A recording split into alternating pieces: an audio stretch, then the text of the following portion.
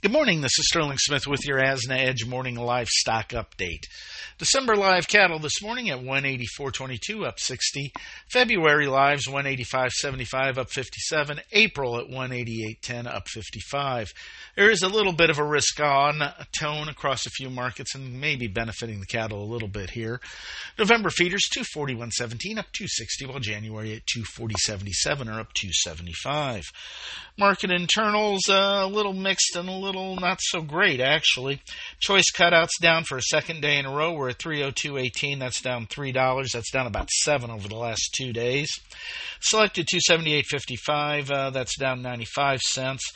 Cash trade, we saw a couple hundred head move in the south at 185. No trade in the north. We'll call cash in the south 185, maybe 186 to 187.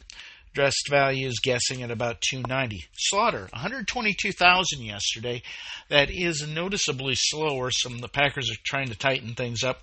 Packer margins fell sharply. We're at negative $70.45. That dropped $26 yesterday. Moving on to the hog market. December hog futures at 71.60 up 145. February at 74.82 up 138, while April at 80.37 up 127. Market internals, I would not call them supportive. Carcass at 86.50 were up 2 cents. Bellies at 101 down 2.10. Hams at 82.28 also down $2.10. Cash 68.32 down another 78. Lean hog index at 76.94 down 19. Slaughter typical 487,000. We did see an improvement in prices in China at 98 cents a pound. That is a nickel higher. This is Sterling Smith from sunny and chilly Omaha, Nebraska, wishing everybody a great morning. Thank you for listening to today's Livestock Markets Brief.